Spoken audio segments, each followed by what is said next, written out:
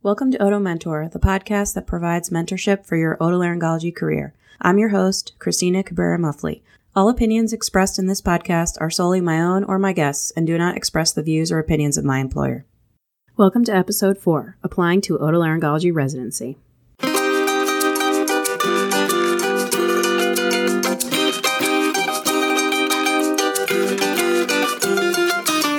My guest today is Dr. Scott Mann. Scott completed medical school and residency here at the University of Colorado. A glutton for punishment, he then decided to stay on as faculty, practicing first at the VA and now at Denver Health, which is a safety net hospital. Scott has an interest in endoscopic ear surgery, resident education, simulation, and quality. He has done a wonderful job as an associate program director for our residency program and helps keep me in line. Scott is married to another physician and has 2 lovely daughters. Welcome, Scott, and thanks for being on the show. Thanks for having me. So tell me more about your role in the Department of Otolaryngology. Chiefly, I'm a clinical faculty, and so I spend nearly every day either in the operating room or in the clinic, essentially teaching residents and medical students through actual clinical contact. But in addition to that, I also have roles in mentoring scholarly projects like quality improvement or research, clinical research. And I'm also the associate program director. I picked up that role about a year ago. And my chief roles in that are managing the resident curriculum, as well as playing a key part of the interview and recruitment process during the residency match. Yeah, and I've really appreciated you joining me on this journey where I became program director about a year ago and you became associate, because you've just been incredibly helpful as a sounding board and also just these projects that you're doing. I have no idea how to do quality improvement curriculum, so I'm so glad that you're taking that on. So let's go back to before you were living the dream. How did you first decide to apply to otolaryngology? My sort of journey to otolaryngology was based on the fact that I had a hard time choosing what I wanted. When I was a medical student, I loved almost everything I did in my clinical rotations, whether it was internal medicine, surgery, psychiatry. It was just basically everything I did, I could find myself being happy in. And I would really struggle with that sort of choice of final differentiation of what are you going to do for the rest of your life. And when I sought out mentors or people that I really respected and talked to them about this issue, they tried to steer me towards fields that had a really robust diversity within the field.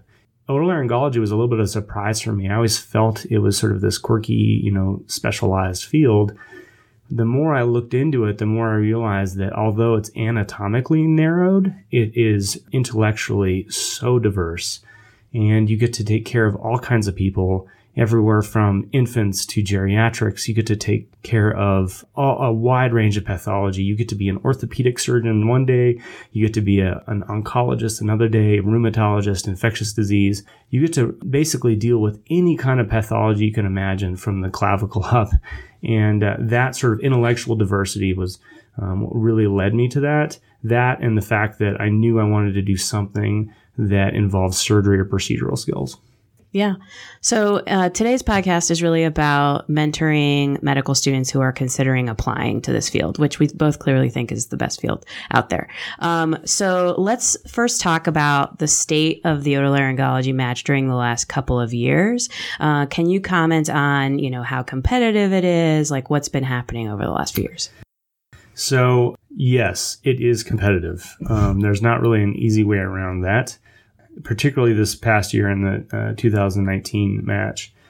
We had growing numbers of applications over the last several years, and so otolaryngology as a field was really exploring ways of trying to reduce the number of applications so that we could really hone down our recruitment to people that were excellent candidates that were truly interested in our specific programs. And so they had implemented some policies like the program-specific paragraph and things like that. And so in the 2017 and in the 2018 match, the number of applications went down. The competitiveness of each application was still very high and rising. But because of the lower numbers, we ended up with sort of a surprising number of unfilled spots. 2017 was 14, 2018 was 12, the spots around the country that actually went unfilled. And that's uncharacteristic for our field. I think because of that, the word sort of got out. A lot of people saw this as an opportunity to maybe get into the field. And so, again, the application numbers have ballooned a bit. The pendulum has swung. And in 2019, we had 0 unfilled spots and an extremely competitive applicant field. Yeah, so last year was the first year that you reviewed applications as Associate Program Director and selected who we would interview and also participated in all the interviews. What surprised you about either the screening process or the interview process or any of those things? I think my first surprise was just the overall just higher level of accomplishment than I had initially expected. I think it had been a number of years since I had gone through this process. And I couldn't help feel like, man, I wouldn't have gotten an interview if I had been in this applicant pool. I think that's a common feeling amongst a lot of faculty members, and that the level of accomplishment is really impressive out there in the medical schools of our country and the students that we're seeing. The other surprise, though, that goes along with that is that you're sort of faced with this huge stack of applications from all over the country. And the surprise was how time intensive it was to open someone's application and try to get a genuine sense for who that person was and whether or not they were legitimately interested in otolaryngology as well as your program, and sort of how you differentiate between that applicant and the 400 other applications that you're looking through. It's really not an easy task, and I think it's something that probably program directors and associate program directors struggle with all over the country. Yeah, I agree. And, we as a program don't have a cutoff score for the step 1. Some programs do. Mm-hmm. But, we feel that we need to look at the global application, the global applicant, to really determine whether they would be a good fit for us. So, and I certainly agree with having that sort of holistic view of the applicant will allow you to find some really spectacular candidates that otherwise may have not reached some sort of benchmark. But it is very time intensive. Yeah, it is because of that. It'd be easier to just say, okay, anyone who doesn't have a 275 can't come here. But yeah, that wouldn't help us. What advice do you have for applicants who are putting together their application? What would you encourage them to do to help make their application stand out or make it a successful application? When I was going through this process, again, it was many years ago, but I didn't kind of figure out that I wanted to do otolaryngology until a little bit late in the game. I was already halfway through my 3rd year. And I do feel like when I'm mentoring medical students, that is not uncommon, that they don't quite figure out that they're going to make this leap into ENT until they've had a chance to see all the rotations or whatnot. That is a challenge. It puts you a little bit at a disadvantage, because I would say that although accomplishments in the first 2 years are really important, one of the things that is looked at really specifically by programs is that scholarly productivity. And that's what you really have to get on as early as possible. Now, what I would say is that when you're in your 3rd year, probably the most important thing you should be focusing on is being successful in whatever rotation you're in at that time. Because grades matter, yes, but also really just making yourself stand out and really excelling at all the different clinical skills just pays dividends moving forward.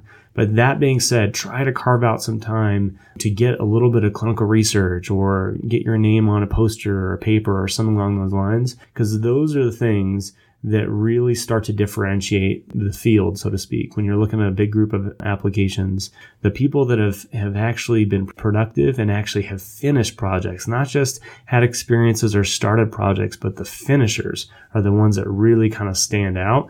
And you can tell who those people are because they have more posters, they have more presentations, they have more publications.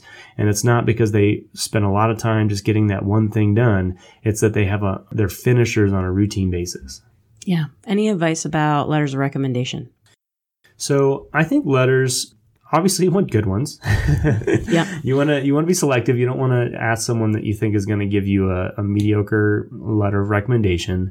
It's important to have your chairman write one, your program director, people that are within the medical education or administration of otolaryngology. But then you really want to try to pick people that know you well. It's kind of tempting if you have a big name in your department, someone who's known around the country, that letter can really carry some weight. But if that person doesn't really know you or is going to write you a kind of a form letter, it might not be worth it. And so I would advise people to really pick someone who knows you and that you think can really write you that glowing letter. But clearly, if you do have someone that is sort of well known in the field, man, that's gold. If you can get to know that person and make sure that they know you well and can write you a good letter, that's going to be a big leg up. So how do you know who those people are? Well, you're not going to as a medical student. You really need to use your resources of the residents and maybe your program director, the residency program director, or any of the other faculty mentors you might have to kind of figure out, to strategize early. Say, hey, I want to have some strong letters. Is there anybody in the department that would really like hold weight with other faculties elsewhere in the country? You'd be surprised how many people are kind of scattered through different departments that are really well known around the country or world that you might just not even know to work with. How about the personal statement, right? Because that's the other piece that you can actually somewhat influence, because maybe your research study just didn't get published, it got rejected or something like that. But your personal statement is really all about expressing yourself. What would be your advice about that? Yeah, personal statements. Wow. I've read a lot of them. This might be more my personal opinion than something that would be sort of consistent throughout lots of people that review applications.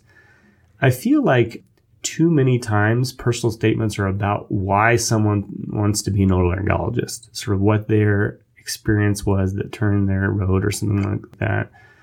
It's important for us to know that you really want to be an otolaryngologist, but the personal statements that really stand out are the ones that are personal, the ones that don't, rehash some story of you doing a head and neck case and made you want to and are loving the anatomy during a head and neck block.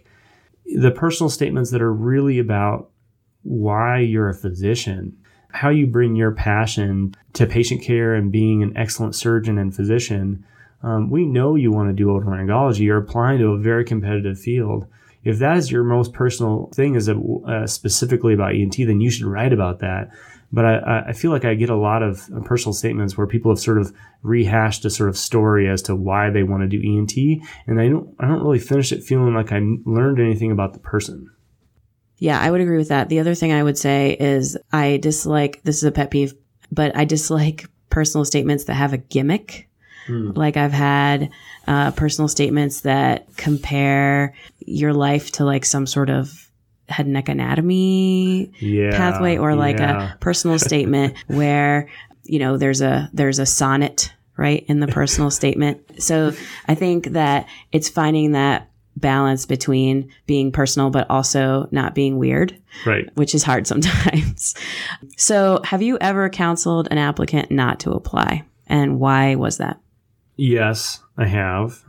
Really, what it came down to was that I didn't think that they'd get a sufficient number of interviews and excel well enough in the interview process to actually match. As much as I love this field and I can even enjoy working with someone and like them as a candidate, if I don't feel like they sort of reach that level of competitiveness that they have a good chance at landing a spot, I usually try to be realistic with them and try to steer them in another direction, because we're dealing with high-functioning young physicians that should be able to excel in almost any field.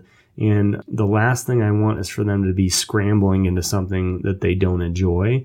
And so I think it makes sense for them, if they're at risk of not matching in the ENT match, for them to match well in another field. So let's say you have a applicant who meets all the criteria, who you feel like has a good shot. Do you advise them to also have a backup plan? I usually don't. I've known a lot of people that have done backup plans, and usually those people are actually very good candidates, and they just have a complex about it, and they're worried they're not going to have a spot someplace. And so they will, interview in internal medicine or something else along those lines. I do feel like I'm a little bit of an all or nothing type. I didn't have a backup plan when I applied. The candidates are a little bit on the cusp. The ones that they're really great people to work with. They've got good grades. Maybe their scores are a little bit low and they've only got, one paper or something. And so you're a little bit concerned that they'd be on the cusp. Those are the ones that I'd say, it might be a good idea to have a backup plan. And that backup plan can be all kinds of different things. this might be a little bit of a controversial thing that may not be agreed upon across the board. I have some colleagues that feel like if you pick a backup plan that's a non-surgical field, then you're probably headed the wrong direction by applying for otolaryngology. I disagree with that. Like I said, the intellectual diversity of otolaryngology is what brought me to that. And I don't think you have to be a nuts and bolts surgeon every day of your life to be a good otolaryngologist. In addition to that, there are so many procedural-based fields out there that can all spread from a residency in internal medicine, whether it's interventional cardiology, interventional pulmonology, things like that. I actually think internal medicine is a good backup plan for a lot of applicants because it's less competitive and they can still make their way to a procedural-based field that's intellectually satisfying if they don't match. Yeah, that is controversial. I would tend to disagree with that. I think if you're not applying to be a surgeon as your backup plan, are you really wanting to be a surgeon? Because it's a 5-year residency. It's not 3 years because we're teaching you how to do surgery. So I agree. Again, I knew it's controversial, but that's good. Most people would agree with. I'm married to an internal medicine doctor. That's my disclaimer. And so I know a lot of people that are in GI and interventional pulmonology, and their job looks surprisingly similar to a surgeon's, which is why I feel like maybe we're a little too hard-nosed about this. But well, touche, I'm married to a surgeon, so that's probably why we feel that way. So is there something on applications that you have reviewed that really stands out to you that would be a way to differentiate yourself from the pack? There's the sort of traditional things of first authorship on a published paper. That's maybe a little bit cliche to say, but I know I've mentored a lot of scholarly work before, and in order for someone to be a first author, truly a first author on a published paper, this is not just sort of a gift that the mentor gives. This is something that is earned, and the author really has to see that project all the way from conception to all the way to publication and be a major player in every step of the way. And so I think it's great to have your name on lots of things. And a lot of applicants don't even have the opportunity to ever be first author on something. But when I do see that, I know that person took a leadership role in that project and that they were a finisher. So for me, that's one thing that always stands out.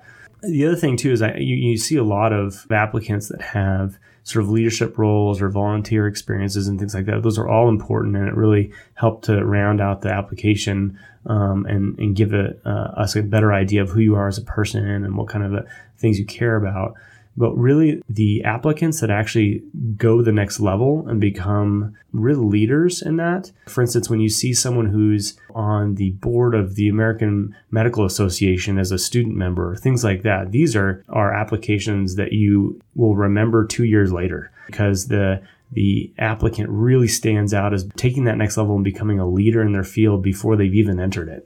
Yeah, I totally agree with that. So let's talk about another controversial topic. Okay. How many applications should you submit? How many programs should you apply to?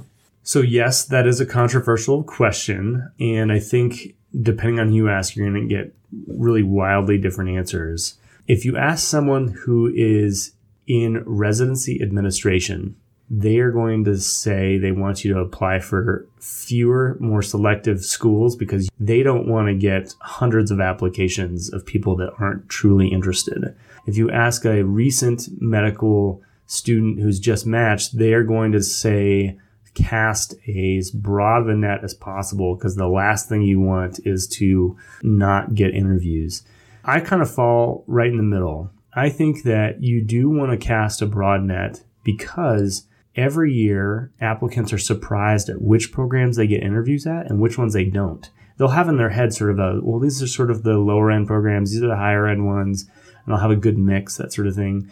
And then you'll be surprised at some places that you thought you'd be a shoo-in for an interview, you don't get an invite. For that reason, I usually tell medical students to cast a fairly broad net, but there is a point where it becomes, diminishing returns. I tend to think that around 50 programs is a good number.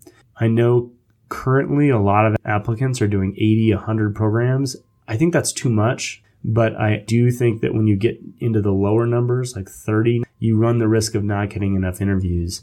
There's actually some data behind, if you get a certain number of interviews, you have a really good chance of matching. That number is somewhere around 12.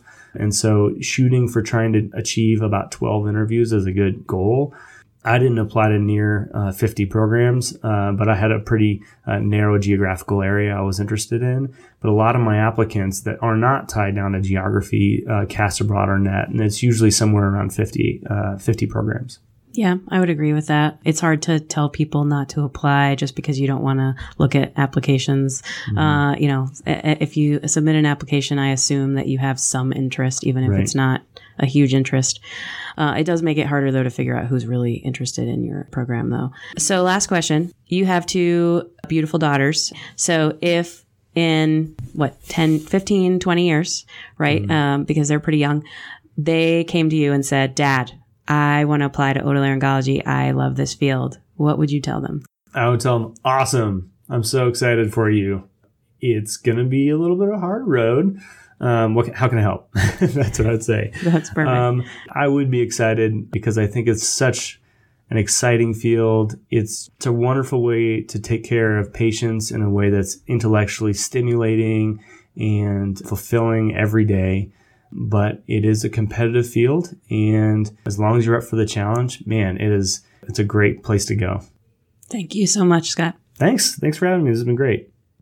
If you like what you just heard, or didn't, please go to my show notes page to let me know your thoughts. There you will find a link to a brief survey so I can improve the quality of this podcast. I would greatly appreciate your help.